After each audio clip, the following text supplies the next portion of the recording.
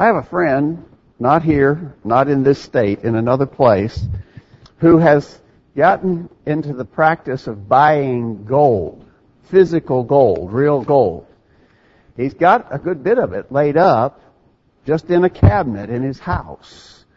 And when he orders it, they send it to him just through regular mail, And so when I was there a good while back, I asked him, I said, "Are you not afraid to have all of this precious stuff right here in your house?" And those delivery men who bring it in packages must surely know what it is. They know you're receiving these precious metals at your house and you have it here. It's not even in the safe. Aren't you afraid that they know it's here? That they'll break in and take it from you? He just sort of shrugged his shoulders.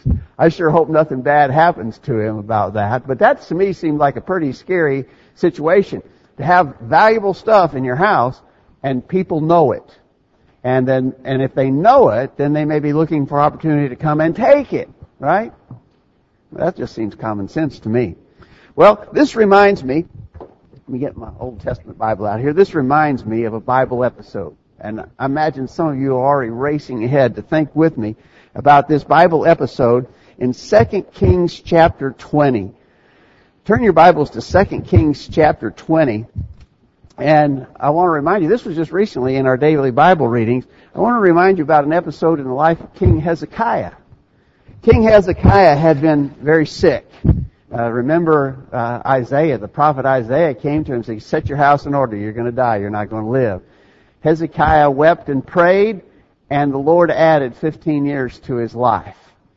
Well, the story goes here in chapter 20 of 2 Kings that the king of Babylon sent ambassadors and gifts to Hezekiah because that they knew he had been sick. And when they came, Hezekiah showed him everything he had. Look in 2 Kings 20, verse 12. At that time, Baladan, the son of Baladan, king of Babylon, sent letters and a present unto Hezekiah, for he had heard that Hezekiah had been sick. And Hezekiah hearkened unto them and showed them all the house of his precious things, the silver and the gold and the spices and the precious ointment, and all the house of his armor, and all that was found in his treasuries. There was nothing in his house, nor in all his dominion, that Hezekiah showed them not. Well, does that seem a little bit like letting people know you got these valuable things here, and maybe they would come and take it? Well, verse 14, Then came Isaiah the prophet unto King Hezekiah, and said unto him, What said these men? And from whence came they unto thee? And Hezekiah said, They are come from a far country, even from Babylon. And he said, What have they seen in thine house? And Hezekiah answered, All the things that are in mine house have they seen. There is nothing among my treasures that I have not showed them.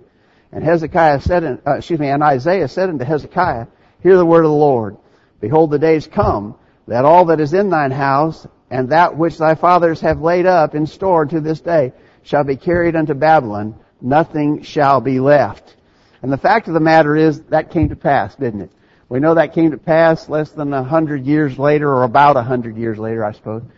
Babylon did invade Judah, and they did take all those treasures away that these men had been shown in Hezekiah's house. Well, our lesson is based upon that famous question that Isaiah asked of Hezekiah. What have they seen in thine house? Now, I'm here to tell you, I don't think that any of us have to worry that they're going to see gold and silver and precious things on the order of what was in Hezekiah's treasuries. I don't think that's what we're worried about, but it is a worthy question to think about the fact that others are observing us. They're not going to see in us great wealth. We're not great wealthy people. But they are observing us, and they are seeing some things in our house. And we ought to be concerned about that. And we want to build our lesson around that concept tonight. Thank you all for being here tonight. Our crowd is down, as Lee already mentioned. I was doing some quick calculating in my head, and I'm able to count somewhere between 25 and 30 of our own members who are off traveling this evening. And so our numbers are down a good bit. But we're glad you're here, and we look forward always to these times that we can be together. And we thank you for being here and appreciate you for coming back on Sunday night. As we study together, let's all think about making personal application of the things that we learn in the Word of God. That's the key, right? It's not just about talking about things that are in the Bible, but it is the commitment to put into practice the things that we find in the Word of God. And I hope that we all have a commitment to do that. We thank you for being here tonight, and a special thanks to our visitors. What have they seen in thy house? I want to start with something that is very easy and obvious. What have they seen in thy house? What have they seen in regards to the television programs and the entertainment that you engage in your house? Now, I'll ask every one of us to be honest about this, and I think if you are ultimately honest, you would have to admit that there's not much of anything at all that's worth viewing on TV. There's not much there that a Christian should be watching. And when it comes to the movies that people view, you got to agree, hardly any, almost practically none of the movies that are being put out are worthy to be seen by a Christian, because they simply contain things that a Christian shouldn't be seeing or thinking about. But I got to tell you, I frequently hear of Christians commending certain shows and programs and some movies. Some that I know are by reputation vulgar and wicked. And that's bad. And we've talked about this before, but I just want to challenge us all as Christians. Think about that. Why are you watching that sort of stuff on TV, in the movies, or on the internet? Why are you looking at that evil content? It's bad enough that Christians are doing that, but I tell you something that compounds how bad it is, and that is that others know that we're watching this stuff. Others know that Christians are partaking in that sort of filth, and they know of the compromise in the lives of these Christians, and even the downright hypocrisy of condemning those things and then watching them for entertainment. What have they seen in thine house is the question. Are they seeing you not being true to your stated principles?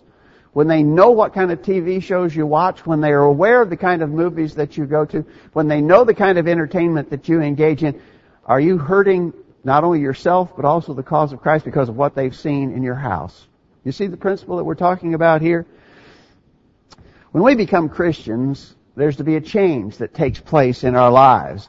And it should be obvious to everyone around us. In Ephesians chapter 4, beginning verse 22, put off concerning your former conduct the old man. And so there's an old man that we're supposed to put off. And the old man would include the part of us that enjoyed those worldly things. The old man of sin. Put that off. And he says, and be renewed in the spirit of your mind, and that you put on the new man, which was created according to God in true righteousness and holiness. So there's something to be put off, and there's something to be put on. We put off the old man, we put on the new man. The new man is to be clothed in righteousness and holiness. That's the new man. And we need to be doing that. And it needs to be such that it's evident to the people around us. They're looking at us. They're looking into your house, so to speak. What do they see there? In Psalm 101, verse 3, the psalmist said, I will set no wicked thing before mine eyes. I hate the work of them that turn aside. It shall not cleave to me. Well, notice the first phrase here. I wonder why that thing has that been that far out of focus the whole time? I haven't looked at it.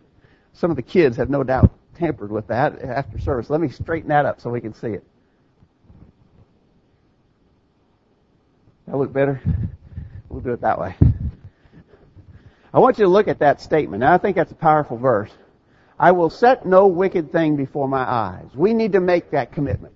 You know, I've known of people who printed out that phrase and put it on a piece of paper and taped it on their computer monitor. That's not a bad thing to do. I will set no wicked thing before my eyes.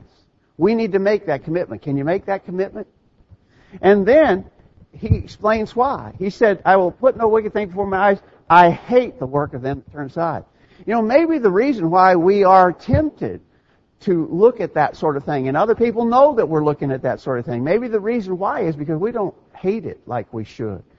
We ought to despise all that sort of wickedness. But maybe we're too comfortable with it. Maybe we want to get as cozy to it, close up to it as we possibly can without in our mind crossing the line. I'll tell you, we're crossing the line. If we're looking at it and we're enjoying it, we're participating in it, what have they seen in thine house? That's the first question we want to ask. That's an obvious one, right? Everything we're going to say tonight is pretty obvious, and we're just stating this by way of encouragement to us all to be very careful about how we live our lives, because our lives are on display. What have they seen in thine house? Have they seen in your house bad attitudes, lack of love, hatred rather than love, no real concern, but rather indifference for others, no gratitude, really ingratitude, selfishness instead of selflessness, the person who thinks it's all about me. This is all about me. Take care of me. Do they see in your house a quick flare of temper, outburst of anger? Do they see or hear harsh words being spoken, maybe even curse words out of your mouth? Now again, as we said in the previous point, it's wrong if we're doing it. If we have those kinds of evil dispositions and attitudes in our heart, it's wrong already. And then it's compounded by the fact that if we're doing that sort of thing, others see it in our house. And we're then losing our power of influence for good over those kinds of people. In Colossians chapter 3, verse 8, it says, "But now ye also put off all these, anger, wrath, malice, blasphemy, filthy communication out of your mouth." I want you to notice there that that's not stated as an option. Those are commands, right? We absolutely have to get those things out of our hearts and away from our mouths. Put those things out of your mouth. Here's the goal we ought to be striving for, and this is the text that Arthur read for us earlier. Here's the way it ought to be. This is what we ought to be striving for, and this is the example that we ought to be setting before others. Be like-minded, having the same love, being of one accord, of one mind. Let nothing be done through strife or vainglory, but in lowliness let each esteem other better than themselves. Look not every man on his own things, but every man also on the things of others. Let this mind be in you, which was also in Christ Jesus. We're striving to be like Christ was. And so, in that case, then we're going to do our very best to rid those bad attitudes, that lack of loving concern, out of our house. People are watching. What are they seeing in your house? Are they seeing a true spiritual emphasis in your life and in the life of your family and your household? Do they see you really making an emphasis on spiritual things, things that will endure throughout all eternity? Or are they seeing materialism and covetousness and worldliness? Those are great challenges to us in the present world. We've talked about this so many times. We live in such a prosperous age that materialism and worldliness can really get a hold of us. And then it may make us chase after things that are contrary to what we ought to be striving for. We need to be careful. We need to make sure that in our homes there's a true spiritual emphasis. When people look into our homes, do they see that emphasis on God and spiritual things? Now, I think we all know the right answer to the question. What do people see when they look in your house? Are they seeing a spiritual emphasis, or is your emphasis on the temporal, carnal, worldly things? Where's your emphasis? We know where the answer ought to be, right? We know the answer ought to be our emphasis is on God here. That's what they'll see when they look in our house. We know that's the right answer, but the question is it really the case?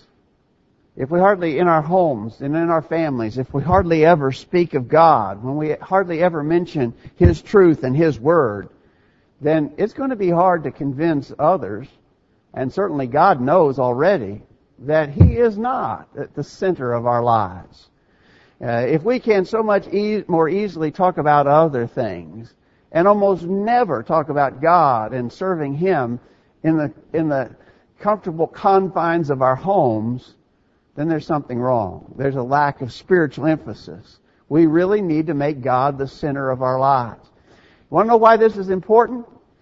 In Romans chapter 8, verse 6, it says, "For to be carnally minded is death, but to be spiritually minded is life and peace." Notice he contrasts being carnally minded. And what happens if you're carnally minded? That's death. If you want life and peace, to be spiritually minded is what is essential. What have they seen in thine house? Do they see that spiritual emphasis?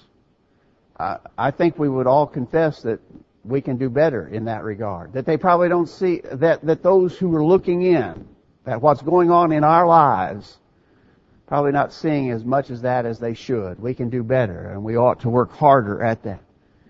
Here's a specific application of that idea of spiritual emphasis in life. Do they see us engaged in Bible study or in prayer? Would they ever see that in your house? Would they ever see you sitting down, or maybe sitting down with your family and spending time in Bible study? Would they ever observe prayers being done in your house? In 2 Timothy chapter 2, verse 15, Paul said to Timothy, "Study to show thyself approved unto God, a workman that needeth not to be ashamed, rightly dividing the word of truth." Now, you'll find in other versions that this word study here is translated something like give diligence or be diligent to show yourself approved unto God. We understand that the passage is talking about just diligence in all matters, but I think the verse does go on. When it talks about rightly dividing the word of truth, the verse goes on to say part of that diligence, part of that study would be of the word, right? We've got to give diligence. We've got to study. We've got to apply ourselves to be good students of the Word. I don't think that's the exclusive message of that verse, but I think it's included in that verse. We need to study. You know, we are always encouraging the participation in the daily Bible readings. And every year, for how many years, Arthur? At the end of this year, we will have finished 15 years. At the end of this year, we'll have finished 15 years of daily Bible reading calendars. I confess to you, I didn't make it all the way through all of those 15 years, but I try. And I'm on track this year, so I hope I make it. Why do we keep doing that? Oh, you've read it before. Oh, it's the same old stuff over and over again. No. All of us have mentioned, and I've heard you mention it, and I feel the same way. When you go through that again, you see something you didn't see before. You always learn more. And even in the passages that you are familiar with, you're encouraged and built up. We need to spend time in Bible study. Certainly we should spend time in prayer. We just concluded a study of prayer on Sunday evenings, so I won't spend a lot of time talking about that, but just remind you of this passage that we did study recently. 1 Timothy 2, beginning verse 1. I exhort, therefore, that first of all supplications, prayers, intercessions, and givings of thanks be made for all men, for kings and for all that are in authority, that we may lead a quiet and peaceable life in all godliness and honesty, for this is good and acceptable in the sight of God our Savior. Be busy in prayer. We've just talked several weeks about the importance of prayer, so we won't stress that. We won't spend any more time stressing that, but just ask the question, would people see that in your house? Is it such a common thing, for instance, when you sit down around the table with your family and your children, that they know we're not going to get started here now until we spend a minute in prayer? That they're aware that the meal does not start until we pray. Is that so common in your family that the kids would say, wait a minute, we haven't prayed yet? If not, we need to get that practice firmly grounded in our homes and in our families. What have they seen in your house? Have they seen Bible study and prayer? Have they seen the careful training of children in your home? You know, you don't have to look very far to realize that the vast majority of kids these days are growing up without any spiritual training, no moral instruction. I mean, that's just grossly obvious, and it's a sad thing, and it does not bode well for the future of our nation or our own community, for that matter, when children are not being instructed in the ways of God. What would people see in your house? And we're talking here especially to those of you who have children in your homes. Do they see you spending time carefully, consciously spending time teaching and training and disciplining your children in the ways that they should go? They ought to. It's so important. Remember the famous statement of Moses in Deuteronomy chapter 6, beginning verse 5. Thou shalt love the Lord thy God with all thine heart, with all thy soul, with all thy might. And these words which I command thee this day shall be in thine heart, and thou shalt teach them diligently unto their children, and shalt talk of them when thou sittest in thine house, and when thou walkest by the way, and when thou liest down, and when thou risest up. Moses specifically said they ought to see that in your house. You ought to be talking with your children about these important laws of God. Now, we live under a different dispensation, we know, and the laws are not, for us, are not the same as those that Moses was talking about right there. He was talking about that law of Moses. But a principle comes out of that suggests we ought to be spending time consciously, regularly, instructing our children in the ways of God. Would people see that if they were able to look into your house and see what's going on there? We've always been impressed by the young man Timothy in the New Testament. He seemed to be such an exemplary young Christian. And Paul said in 2 Timothy 3, beginning verse 14, continue in the things which thou hast learned and hast been assured of, knowing of whom thou hast learned them. And notice this, that from a child thou hast known the Holy Scriptures, which are able to make thee wise unto salvation through faith which is in Christ Jesus. Timothy had been instructed from a child. Why do you think he turned out to be such a great young man that he was? Because he had received that kind of instruction. In fact, in a previous chapter there, in chapter 1, verse 5, Paul said, I call to remembrance the unfeigned faith that is in thee, which dwelled first in thy grandmother Lois and thy mother Eunice. Paul gave credit. He had known godly things and the Scriptures from his childhood, and Paul gave credit to his mother and his grandmother for having spent the time to give him that instruction. In that household, if you had looked in there, you would have seen the spiritual training of children. And that's what needs to be the case with us. Now, I want to tell you, I think for those of you who are parents, it gets harder and harder because out there in the world, it's not happening. And therefore, the kids that our kids may associate with have not had that moral training and instruction. You're going to have to be even more on your toes. You're going to have to be wide awake. You're going to have your eyes open and, as they sometimes say, eyes in the back of your head. You're going to have to be watching constantly because the kids of this world are not being taught. They're not being trained. And they'll be an evil influence on our kids if we're not careful. Would they see the training of children in your home? Well, again, when the ambassadors from Babylon came, Hezekiah showed them everything. And Isaiah said, whoa, wait, what have they seen in your house? And Hezekiah said, well, they've seen it all. They've seen everything I've got. And Isaiah said, well, there's a day coming when they'll come and take it all away. But the principle of the question is what we're keying in on. What have they seen in your house? They haven't seen the wealth of Hezekiah in our house. We're not going to be able to achieve that, not even close. But they are seeing things in our house. People are looking. People are watching. They're observing us. You may not think so, but they are. And we need to think about what they're seeing. In our unguarded moments, what are they observing in us? I think I told you the story before, but I'll tell it again because I think it's so funny.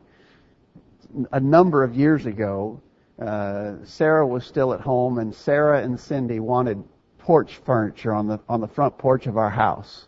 I didn't want porch furniture. That's just something else to keep up with. I don't want no porch furniture. Well, they finally kept after me until we bought some, And so we're out on the front porch rearranging the furniture, setting it here, setting it there. How does it? And we'd moved it 2 or 3 times, and Cindy said, I just feel like the neighbors are watching us and thinking we're crazy, all this furniture arranging out here. I thought, they're not watching. And about that time, we moved the furniture to another location on the porch, and the lady across the street actually opened her front door and yelled, I like it that way. She had been watching us. And I thought that just illustrated the point.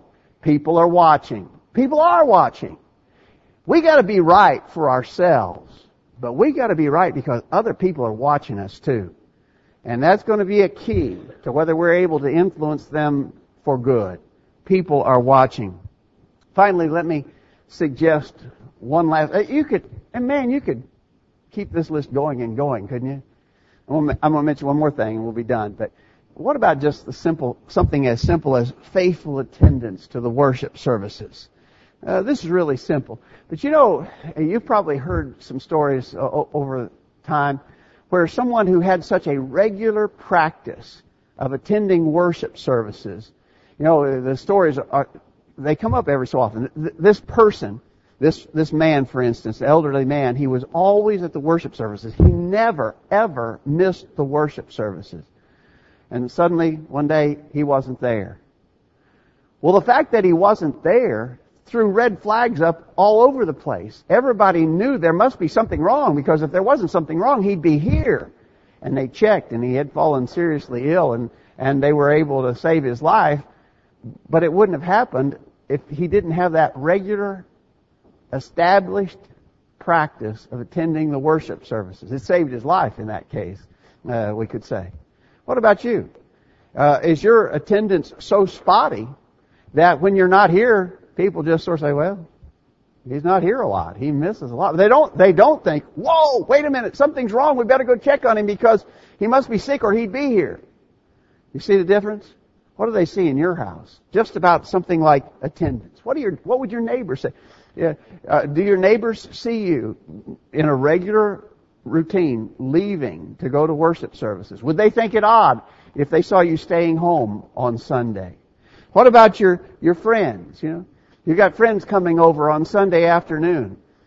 Do they know your practice well enough to know that when it comes time to go to services on Sunday evening, you'll be going?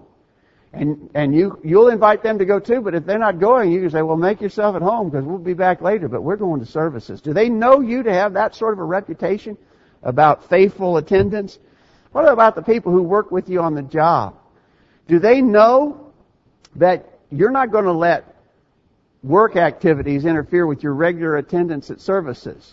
They know not to schedule things that might cause you to have to miss assemblies because that's not your practice. I think a lot of times if we stand up for ourselves about our need to worship regularly and faithfully at all the assemblies, people will work with us about that. I've told you young people before, and I'll reiterate to you. If you've got a job and they're trying to schedule you to work during service times, tell them no. But now you got to be consistent. You got to be, if they see you're going to be inconsistent about that, they're not going to respect you. But if you'll consistently say, I can't work on Sunday morning, Sunday evening, Wednesday night, but I'll work any other time because I go to church on Sunday morning, I go to church on Sunday night, I go to church on Wednesday night. And then if they know for a fact that you follow through and you do that, they'll respect you for that and they'll work with you on that. I think the vast majority of fast food managers, for instance, would work with you on that.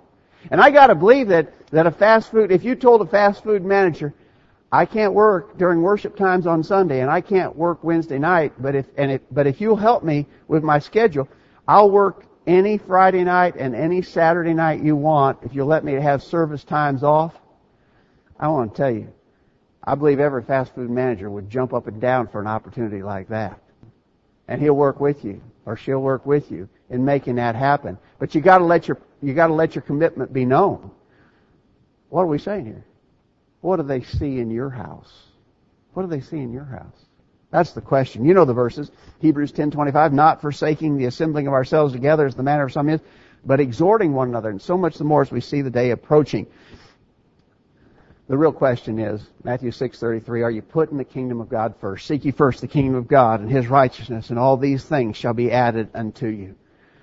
Well, as I said, I think you could expand that list almost indefinitely and keep asking questions. What about this? What about that? Concerning things that we ought to be doing as Christians. This is just a sampling. I want you to really key in on the principle. And the principle is people are looking at you. They're looking into your house. And they're seeing something there. What are they seeing when they look into your house? Think about it. Give careful consideration to it. I think it's really important for us all. Thanks for your good attention to what we've had to say. Our lesson's been directed tonight toward those of us who are already Christians. We'll speak to you first off here by way of invitation. If you're a Christian, but you've fallen back and you haven't been faithfully serving your Lord, come back in repentance, confession, prayer. It's the most important thing that you can and should be doing. Don't let anything keep you apart from your God. We'd be glad to pray with you and for you. If you're not yet a Christian, but you understand the simple gospel plan of salvation and are ready to obey it, we're ready to assist you. If you need more study, say so. Let us know how we can help while we stand and sing this song.